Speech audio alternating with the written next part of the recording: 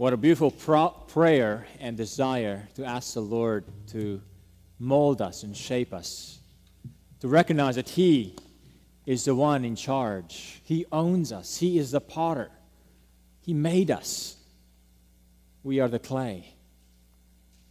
Friends, I hope that prayer will resonate with you as the week goes on. And even in the sermon, I pray that thought prepares our hearts well for what we're about to hear from the book of James, the Word of God, from the book of James, chapter 1. We'll be reading from verse 19 to 21. As you're turning there, I want to remind you, I'm not sure how many among us love gardening. It's Austin. Weird thing to do gardening when you have 5 inches of soil and then, what do you call that rock? Limestone. Right underneath, there's not much you can do. But if you are into gardening, have you ever planted a tomato plant and get a watermelon?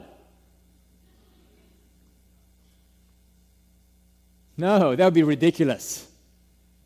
If it ever happened, the only explanation might be that the plant you bought had the mislabeled label, and you did not realize what a little tomato plant looks like. That's the only explanation. There'd be no other explanation, naturally, for that kind of mismatch between what you planted and what you got out of it as a fruit. Well, friends, do you realize that when it comes to our spiritual new birth, the implanted Word of God produces new fruits inside of us?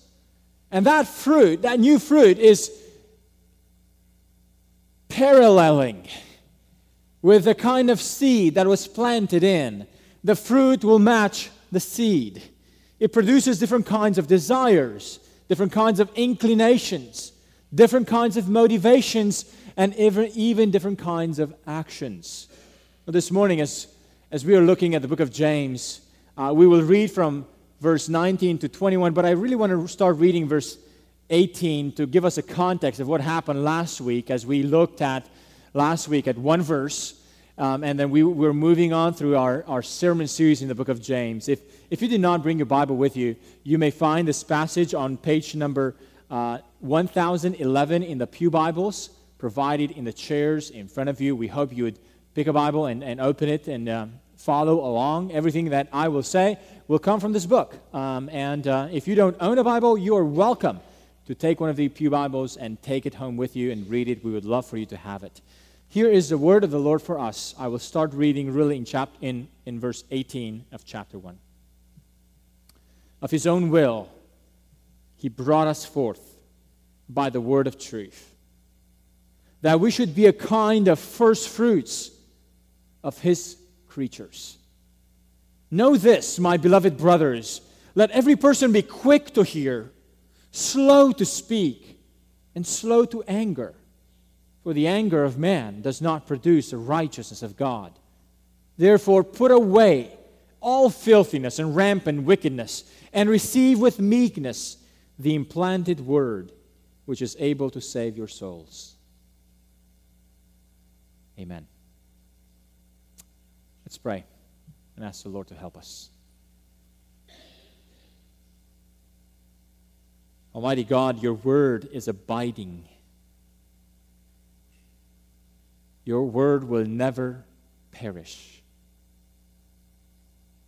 Oh, help us to understand, oh Lord, your word for our hearts. Help us to understand this word that you have revealed to us and the word that you desire to implant in us. Help us to respond well to it. We pray this in the name of Christ. And we pray in the power of the Holy Spirit, which we desire to be among us in these moments. In the name of Christ we pray. Amen. Well, friends, as you listened to the reading of these few verses, did you notice the familial way in which James addresses these believers? He says in verse 19, my beloved brothers. He did the same in verse 16. He did the same in verse 2 by addressing them with this language of family, of brothers and sisters in the same time. Brothers and sisters. James is reminding them that the fruit of the new birth that God produces in us, the fruit of that is also a new family. That we now consider one another brothers and sisters, and we live as Christians. We live as a family together.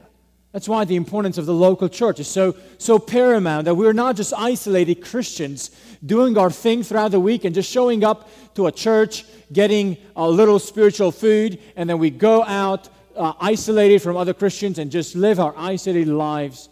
James is writing this book to Christians in a larger region, but he is writing to Christians assuming that they live their lives together in local churches, in actual communities, actual gatherings where they gather regularly, where they know each other, they know who their spiritual leaders are, they seek their help. And so it's beautiful to see James address these believers with this beloved language.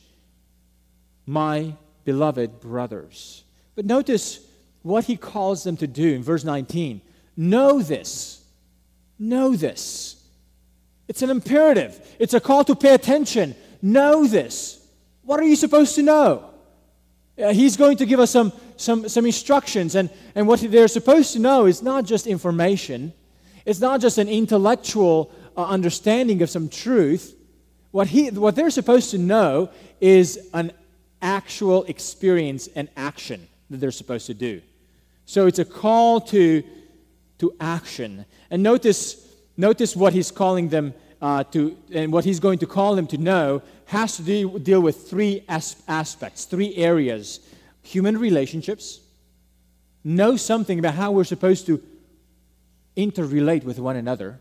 Know something about pursuing holiness. And know something about receiving the Word of God. Three aspects in which James will ask them, know this, beloved brothers and sisters. In James 1:18, the verse we just read earlier, we were told that the goal of the new birth is to be a kind of first fruits of God. A kind of first fruits of God's creatures. And that concept of first fruits, as we saw last week, has several meanings. It meant belonging to God, but it also meant that the first fruits were like a prototype of what the harvest was going to be like. They shown the kind of fruits that you're going to get for the rest of the harvest. So in that sense, in a similar way, those who experience a new birth get the privilege of showing in advance what God's new creation will look like. In light of that, what are the kind of fruits that the new birth creates in us? What are the kind of fruits that you are showing off early or in advance, if you will, of what the new creation of God will look like when Christ will return? What kind of things should characterize us so that we are actually true representations, good representations of what that new creation would look like? Well, three things that we will look this morning. The first has to deal with the fruits of the new birth in our relationships. And in here, there's three subpoints. If you like taking notes, there's going to be three major points and a bunch of subpoints under each of those. So the first fruits we see is in our relationships. And here James has a string of three commands, or three sub-commands, if you will, to what those relationships should look like. Here it is. Be quick to hear. Verse 19. Be slow to speak. Be slow to anger. These three subpoints relate and characterize the kind of relationships we ought to have with one another. Be quick to hear. What does this mean? Well, it means not simply the physical speed with which you are able to hear. Some might have a biological impediment in hearing. Some might need hearing aids. And it's not your fault. It's just a decaying of our body. We have, in the back of the sanctuary, some prefer to stay there because it might help with some of those hearing aids. We encourage you to stay there only if you have hearing aids. If not, come up further. Come up front next time, not today. But it's not referring to being to the biological ability to hear. It's really talking about the heart attitude of being ready to listen, to have an attentive spirit to hear what others have to say. Now, friends, have you noticed that people are always more interested in being heard than in wanting to hear? Have you noticed that about yourself? We are interested more in our own views and expressing our own views and our opinions than in understanding what others have to say. Part of our sinfulness is the self-centeredness and self-centered nature that inclines us to be more quick and ready to speak than quick and ready to listen. Now, some people are good listeners. Others are great talkers. Friends, I don't know about you. I think everybody's a great talker. But when people sort of make those observations that, wow, this person is a really good listener, this person is a really good talker, they typically talk about personality traits. Well, James is not talking about personality traits. He is speaking about spiritual traits. The new readiness to listen is actually a readiness that characterizes our new relationship with God. Now, realize this, that prior to the new birth, we had no readiness to listen to God. Not on His terms. We may have had some interest in hearing what religion has to say, what the Bible has to say. We may have had an interest in trivial things about Bible knowledge, but we didn't really have a readiness to listen to God. One of the things God does in us when He brings us and brings us forth and creates a new birth in us is that He brings life to our hearts and He brings hearing to our ears, so that we begin to realize that what God is saying is true and we desire to listen and to respond. As Romans 10:17 says, so faith comes from hearing, and hearing through the word of Christ. How does faith come to us? Through hearing. It's amazing when people who haven't been Christians start attending our congregation. I've heard this a few times, and the Lord starts to speak to them. One of the things I've heard from them often, I'm not saying it's always this way, but one of the patterns I hear is that they make comments about, wow, it starts to make sense. I start to get it. Well, that's a sign that the Lord is granting hearing to our ears so that now we are able to listen. We have an ability to hear what God says and hear it as the Word of God. But this willingness to hear, this readiness to hear, this attentive spirit that is ready to hear begins affecting our relationships, not only with God, but our relationships with one another. Remember, James is not just addressing isolated Christians. He's addressing Christians who are living the Christian life with one another in Christian gatherings, communities, local churches. And the first fruit that James addresses is their readiness to listen more than readiness to speak. Now, the second command he gives in this relationship dimension is be slow to speak. Be slow to speak. If you have a quick spirit to speak, it often impairs your ability to listen well. Because you're really interested just to speak, not to listen. Have you been in situations where you're in dialogue with someone else and they're saying something and you really want to be courteous and hear what they have to say, but you're so ready to respond that you're not even listening to what they're saying. You're just sort of nodding your head, but you're in your mind, you're just thinking, what is an open spot where I can interject and really respond? You're not really slowing down to listen to what the other person has to say. You have a quick spirit to speak. So be slow to speak. Slow down your desire to express yourself and prioritize the desire to listen as more important than self-expression. But think about times when we are in tension with someone else. Whether that someone else is a spouse or a friend or another member of the congregation or your boss or a coworker at work, how easily we are consumed with just making sure we say back what we have to say so that we prove that we are right in our views. Friends, one of the things I've been trying to do before you as a pastor is to encourage and model this readiness to hear and listen what others have to say. Now, I realize I don't do that well all the time. But one of the things, and some of you may have picked on this, and I am very open about this, one of the things I always want to know and assure you that even though we may have different convictions on some things, I want to hear what you have to say. I want to hear your thoughts about what's going on and even your impressions, even though we might have disagreement on a particular issue. I want to be able to hear.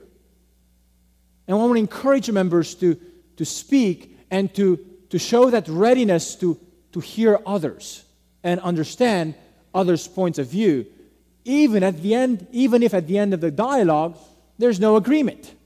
But at least we're able to hear one another.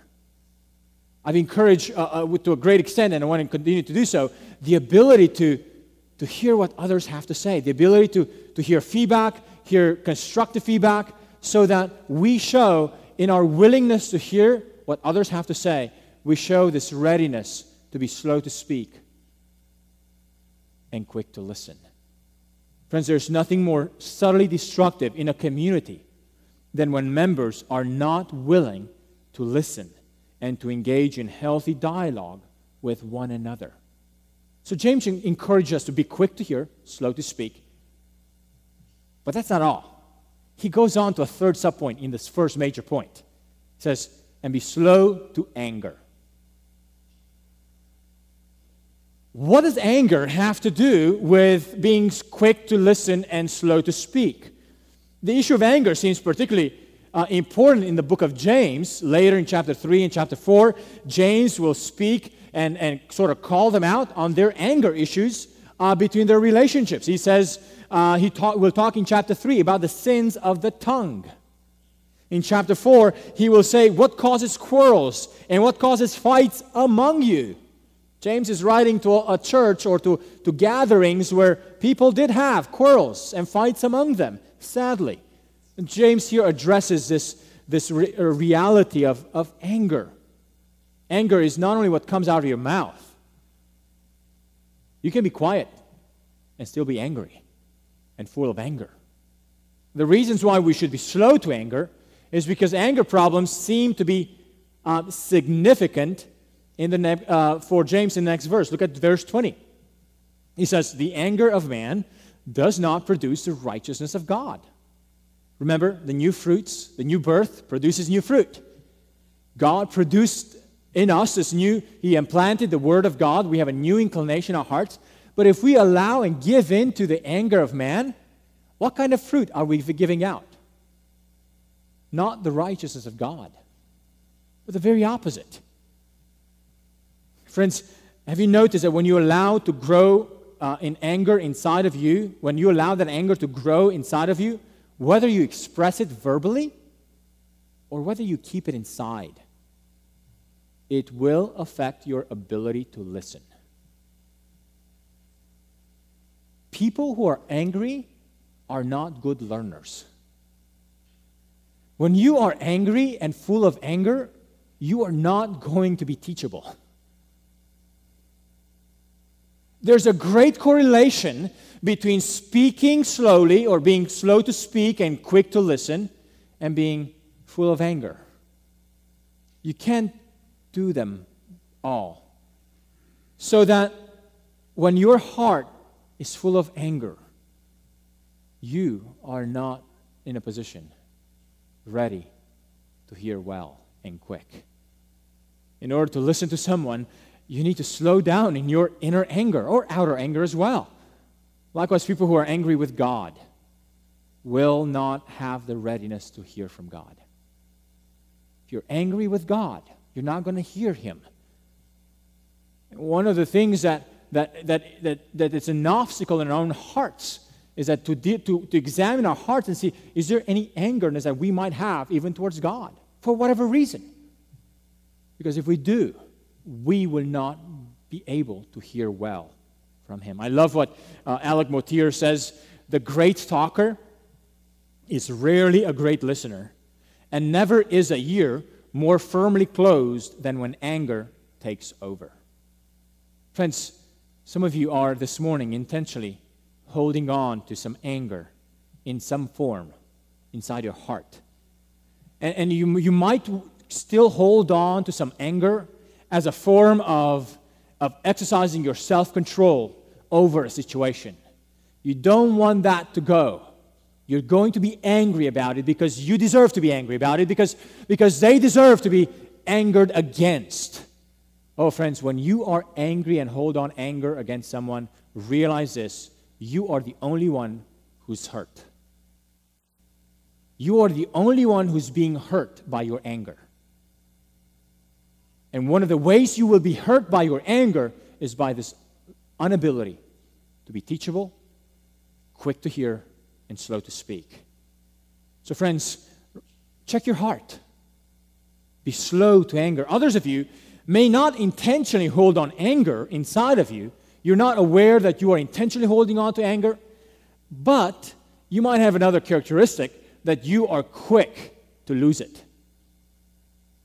So realize that it's not so much that you're intentionally trying to hold on to anger, but you just have a temper issue, an anger issue.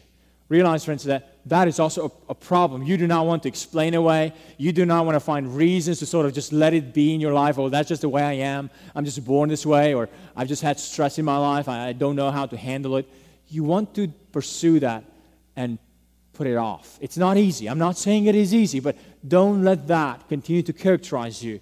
Friends, whenever you intentionally hold on to anger, or whenever it happens even unintentionally and it's out of your control, you are encouraging your heart to produce something other than the righteousness of God. That attitude will produce slowness of listening and quickness of speech, which is the very opposite of what the new birth produces in us. And let's look at the second fruit. The second fruit is a fruit of the new birth is in the pursuit of holiness. James in verse 21 says, he gives a pretty big command, which actually has two parts. And the first part of that command is, therefore, put away all filthiness and rampant wickedness.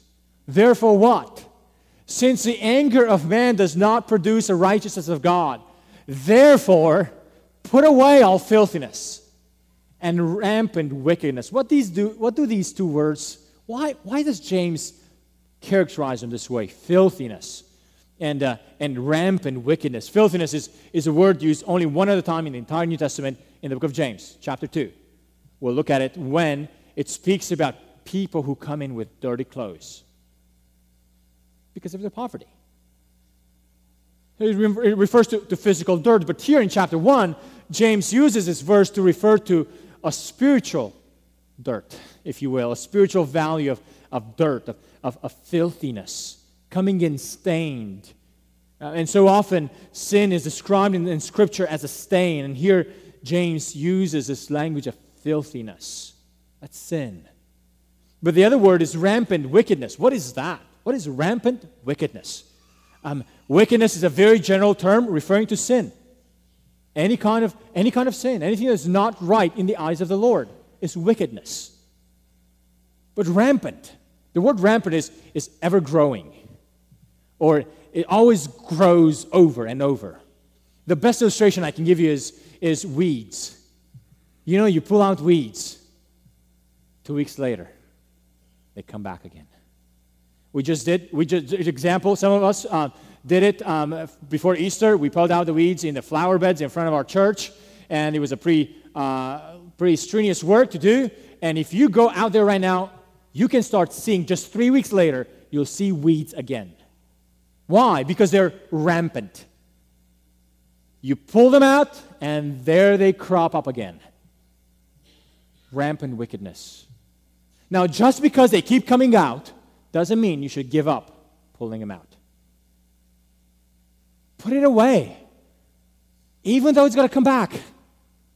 And even though it's going to come back in the same way or in different ways, put it away. Declare war against it. Be constantly vigilant and seek to live that life that takes a stance against filthiness and wickedness. It is true, dear friends, the new birth will not take sin out completely on this side of heaven. We still live with a sinful nature inside of us. It's not so much that we will now be sinless and sin-free. That is not a biblical picture of being a Christian on this side of heaven. But what is a biblical picture is that we will always pluck it out. We'll always be busy putting it away, putting it off. That's what a Christian is. It's not so much the person who has no sin in his life, but the person who doesn't let sin grow and fester and stay in, always plucking it out. Oh, friends, the fruits of the new birth is in our pursuit of this kind of holiness. That's why, friends, one of the characteristics of the new life is this readiness to live an ongoing life of repentance. That's why we encourage one another to be asking the deeper questions of one another, uncomfortable questions of accountability, opening up to one another. Now, let me speak here to husbands and wives. If you're married, you should not consider your spouse your ultimate accountability partner. You should have other men or women, people of the same gender than you, to whom you are opening up and allowing them to ask you the uncomfortable questions. It is not enough simply to share that, and we encourage people to share their joys and struggles with their spouses. Don't get me wrong. We want people to talk about that, but ultimately you should have other accountability partners that are someone else other than your spouse to whom you allow and you encourage to ask you the deeper questions. Friends, as a community, we should be kind of people that encourage one another in this pursuit of putting off filthiness, of putting off all kinds of rampant wickedness, of seeing the subtleties of sin inside our hearts and in our actions, and doing that out of love for one another, realizing that we cannot do it alone, that we need the strength and the wisdom and the encouragement of one another as we link arms together. Friends, think about the weeds in your life. How are you doing in pulling out the weeds in your life? When was the last time you took the hoe, the spiritual hoe of your life, and start pulling them out? Even small things that may not seem a big deal. Are you interested in those kind of things? Are you even interested in pursuing that direction? I'm not saying it's easy. It's difficult, but are you interested in pursuing that? And if you haven't picked it up in a while, it will feel strange and awkward to start doing it.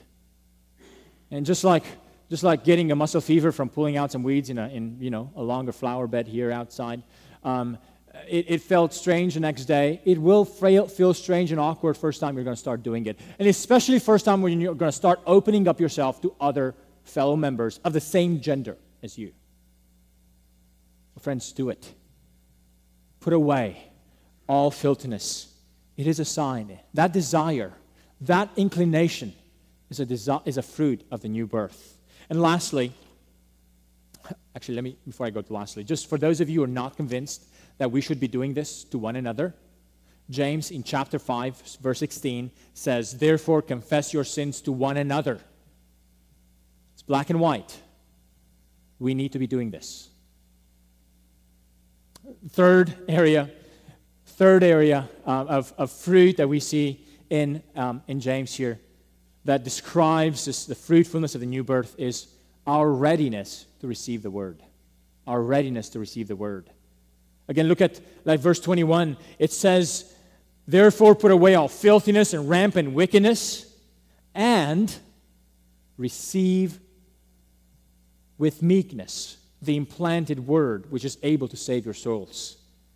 Notice a few things about this verse, about this final command in our text. Notice that it's the word that we're to receive is already implanted in us. Did you notice that? What we're called to receive is a word that is already implanted in us. In other words, this is not speaking about conversion. This is speaking about people who already have the Word of God implanted in their hearts, and they need to have an attitude of ongoing receiving of this Word.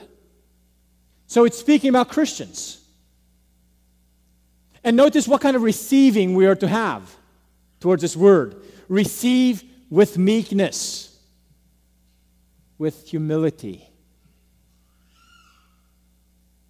What's the opposite of that? The opposite would be, one, not receiving it at all. Or if you receive it, to receive it begrudgingly. You know, you receive it like, I don't want to do it. No, I really don't, but I know if I don't, it'll be bad. I don't want to do it. And you sort of like do it, but really with a half heart. Receive with meekness. What does it mean to receive with meekness? Oh, friends, let me give some illustrations of how people oftentimes think through about receiving the Word, especially if the Word is challenging and grinding and peeling off things that should be peeled off, and we're not ready to have those things peeled off. Here's some examples. Do you ever catch yourself saying this or have heard others say this? I know I should not do this, but I'm going to do it anyway. I know I'm supposed to act in this particular way. I'm not going to do it. Friends, that is not reception at all. That's just flat out rejection. Reception that is on your terms or our terms, is something like this. I know God wants me to do this, but I don't like it. I really don't. I'm going to delay doing it. I'm going to hold off until I process it more. I'm not going to do it. Or I'm going to do it in this way. And you sort of redefine. Or you start scrutinizing. Well, did God really say that? Remember where that was first uttered in the Bible? Did God really say that? Remember the Garden of Eden? And then if you still do it, again, you do it with a critical spirit. You're not embracing it.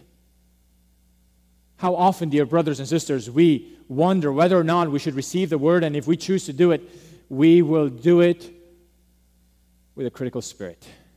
So what does it mean for us to do it with meekness? I love what Alec Motyer said and how he defined meekness at this point. He says, it's that temper of spirit in which we accept God's dealings with us as good, without disputing. It's that spirit which says a simple yes to what the Word teaches and commands. It is the mind that is disposed to learn and to do so with prompt readiness. Friends, if you were to run a test of your heart's meekness as it receives the Word, what would that test show? How would you test on it? That's not simply the level of receptivity, but the level of meekness with which you receive the Word. Do you find yourself always trying to fight back with God's Word? Always trying to push back and really scrutinize, not in a way that seeks to understand, but in a way that actually seeks to reject? Do you ever pray that God would give you meekness to receive the Word? Say, Lord, speak to me. Help me understand your Word, and then give me the readiness to act upon it. Like Samuel in the Old Testament to say, speak, Lord, for your servant listens. Notice something else about this Word that we're to receive with meekness. It is able to save our souls. That's why we should receive it with meekness. This is not just the word of your pastor or the word of another fellow human being. This is not just good advice or good teaching. This is not just the word of a God out there among many whom you might consider This is the word which is able to save your souls. Salvation in this verse is not talking about conversion. It's talking about that salvation which we will receive at the end of the age, the culmination of salvation.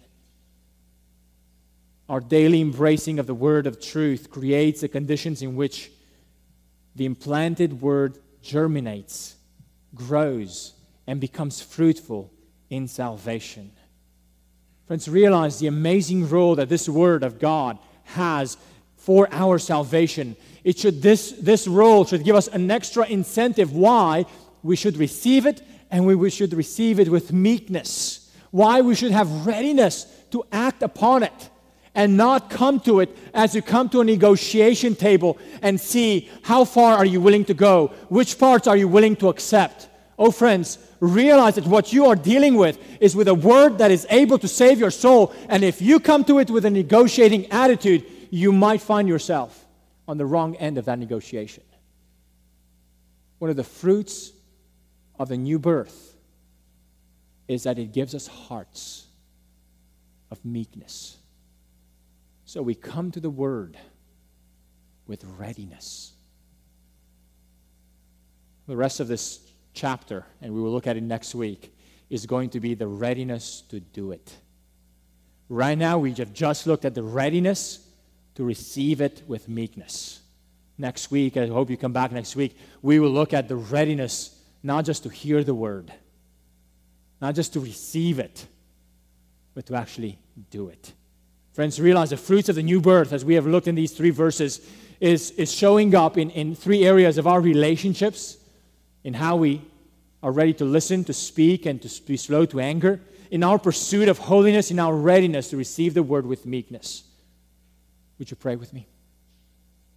Father, would you give us the humility to receive your word with readiness, with acceptance, with a resolute decision that your word is good, and it is good for us.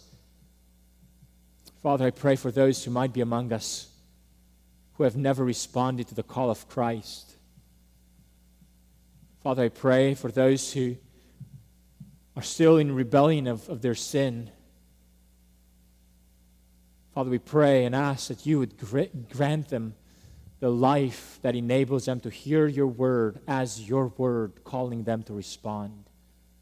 Father, we pray that you would grant them this meekness of spirit, that they would be enabled to respond to you and desire to turn. But Father, we pray for those who have repented of their sins, have walked with you for a number of years, and in their hearts there might still be a lack of readiness to hear. There might have been building among their hearts a callousness, a hardness that just negotiates with your word, a hardness that just delays receiving your word. Father, we pray that you strip that away. We ask that you would give us the power of your Spirit to operate upon our hearts and to grant us repentance and a readiness to receive your word with meekness. May this meekness represent and characterize our attitudes in all that we do, especially in our relationship with you and with one another as a body of Christ. Father, help us to represent you well. Help us to put forth the fruits of righteousness that belong to those whom you have birthed again. Oh God, we pray that through the power of your Holy Spirit, you would work these fruits in our lives so that we might represent well the power and the nature of your kingdom among us. In the name of Jesus we pray. Amen.